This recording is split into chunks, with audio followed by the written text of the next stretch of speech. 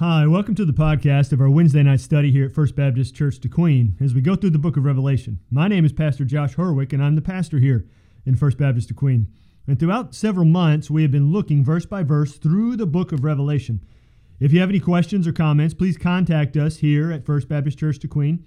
You can find all the information you need on our website, dequeen.church, and how to get in contact with us. We can't wait to hear from you.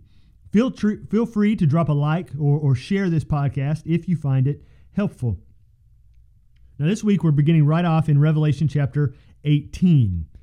In Revelation chapter 18, John writes, "After this I saw another angel coming down from heaven, having great authority, and the earth was made bright with his glory. And he called out with a mighty voice, 'Fallen, fallen is Babylon the Great.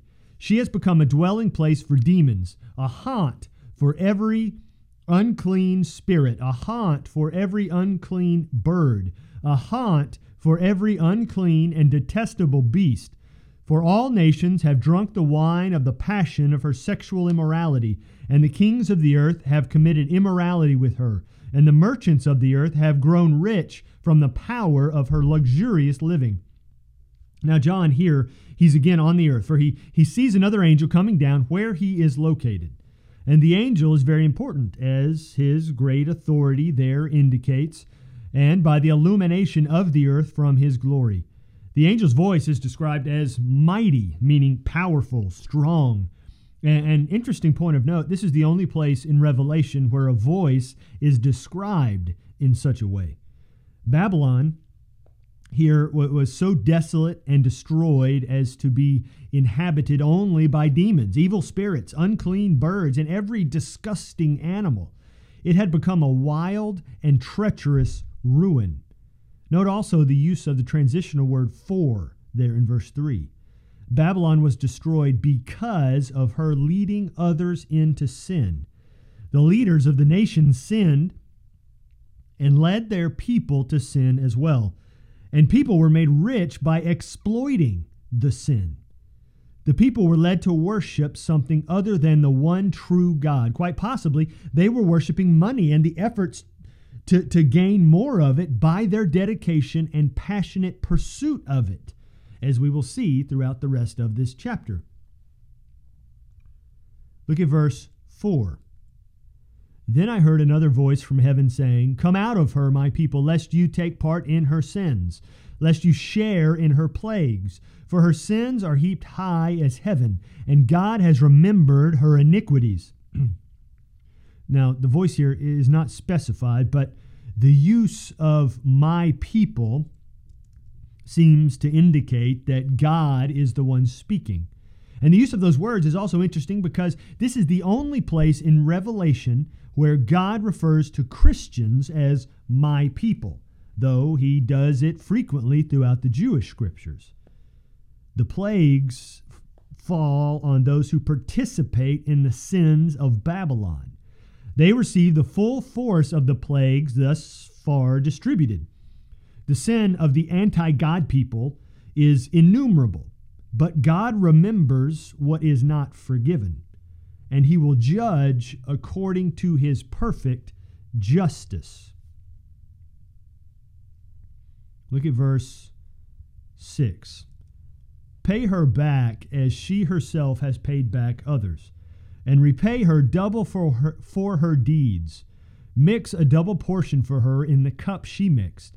As she glorified herself and lived in luxury, so give her a like measure of torment and mourning. Since in her heart she says, 'I sit as a queen. I am no widow, and mourning I shall never see.' For this reason her plagues will come in a single day, death and mourning and famine, and she will be burned up with fire, for mighty is the Lord God who has judged her." So Babylon is to be given a double portion because it led others to sin. She sinned, and she led others to sin. So, two sins for which she is accountable. So, she will receive judgment in accordance with her actions because of unrepentance. As Babylon has glorified herself above every other, so is she to be punished in the same manner. Now, this is reminiscent of Herod in Acts chapter 12, verses 22 to 23, when he glorified himself and received the glory that was only due to God, and he was struck dead there immediately in the moment. Now, Babylon plans for the euphoric cultural happiness to continue forever, though she is to be ruined with plagues and death and mourning and famine and fire all in one day. So Babylon, which, if you remember from previous chapters, Babylon is the world's culture and religion, will be judged quickly and most severely because of how far away from God she has led the people of the world. Look at verse 9. And the kings of the earth who committed sexual immorality and lived in luxury with her will weep and wail over her when they see the smoke of her burning. They will stand far off in fear of her torment and say, Alas, alas, you great city, you mighty city, Babylon, for in a single hour your judgment has come. The leaders of the world who benefited from the way in which Babylon lived will mourn and be shocked at the suddenness of her destruction. They cry out, Alas, meaning a state of intense distress. They are nearly overwhelmed at the depth of calamity befalling the entire world's system. Notice also that they are mourning from a safe distance because they are afraid of being caught up as collateral damage and receiving the same punishment that she did. Verse 11. And the merchants of the earth weep and mourn for her, since no one buys their cargo anymore, cargo of gold and silver, jewels, pearls, fine linen, purple cloth, silk, scarlet cloth, all kinds of scented wood, all kinds of articles of ivory, all kinds of articles of costly wood, bronze, iron, and marble, cinnamon, spice, incense, myrrh, frankincense, wine, oil, fine flour, wheat, cattle, and sheep, horses and chariots, and slaves, that is, human souls. So the mourning comes from those who sold everything, from gold to clothing to items made from wood and metal to spices to produce from farms and ranches to even human slaves. And that really is the heart of the mourning for Babylon. She is mourned because of a loss of income. She is not mourned for her own sake, but because of how rich she made those who sinned along with her. Look at verse 14. The fruit for which your soul longed has gone from you, and all your delicacies and all your splendors are lost to you, never to be found again. The merchants of those wares who gained wealth from her will stand far off in fear of her torment, weeping and mourning aloud. So the prophets are gone, so the people mourn.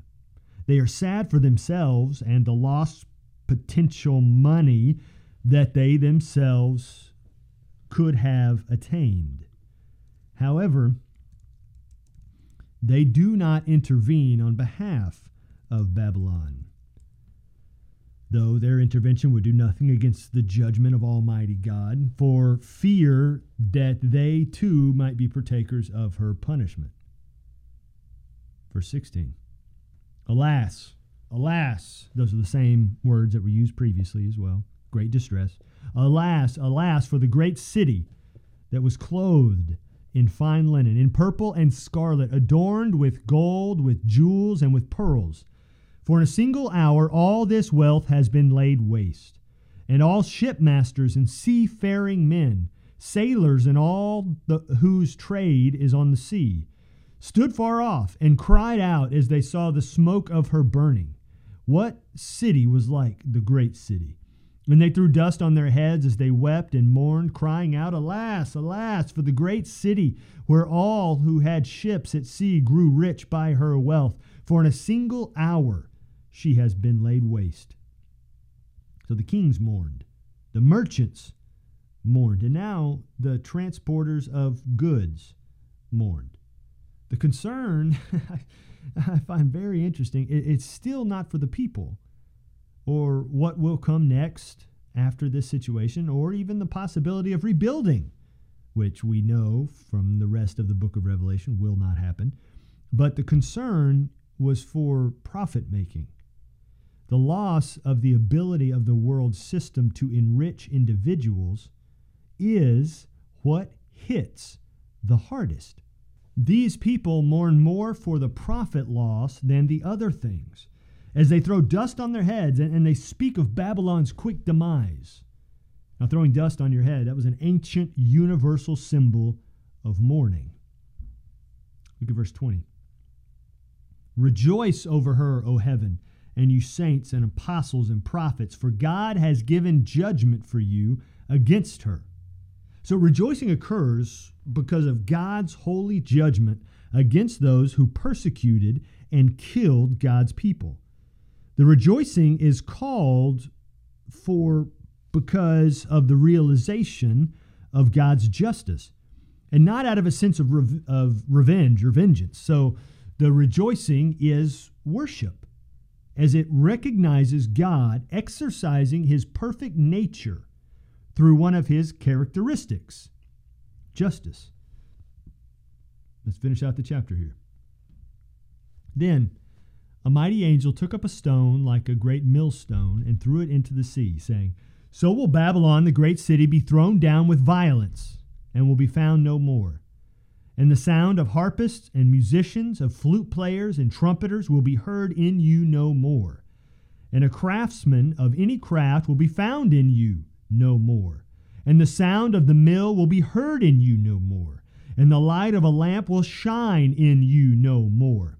And the voice of bridegroom and bride will be heard in you no more. For your merchants were the great ones of the earth, and all the nations were deceived by your sorcery. And in her was found the blood of prophets and of saints, and all who have been slain on earth. So throwing a large stone into a body of water there symbolizes the abrupt and violent nature of the destruction. And this isn't the only place where this symbol is used. It's also used in Jeremiah chapter 51, where he threw a stone into the Euphrates River to speak of the destruction of literal Old Testament Babylon.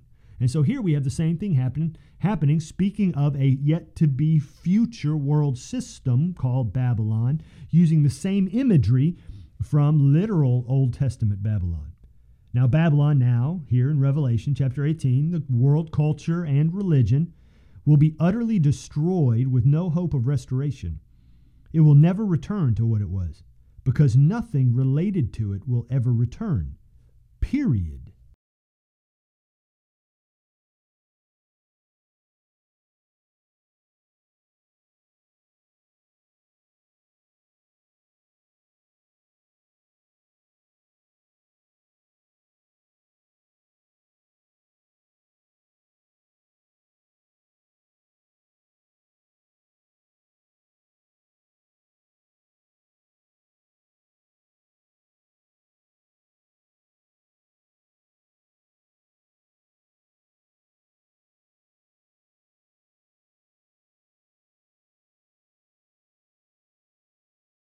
Everything associated with Babylon's prosperity will be eradicated right down to her intentional deceptions. And just as Christians were killed within the city, so accordingly will God judge the city, the world system, the world religion, and those who associate themselves with it. And that's the end of Revelation 18. So thank you for joining us in this examination of Revelation 18. As we continue to journey through the entire book of Revelation, join us again next time as we continue to see what God is communicating through his revelation. And I'll catch you in the next one.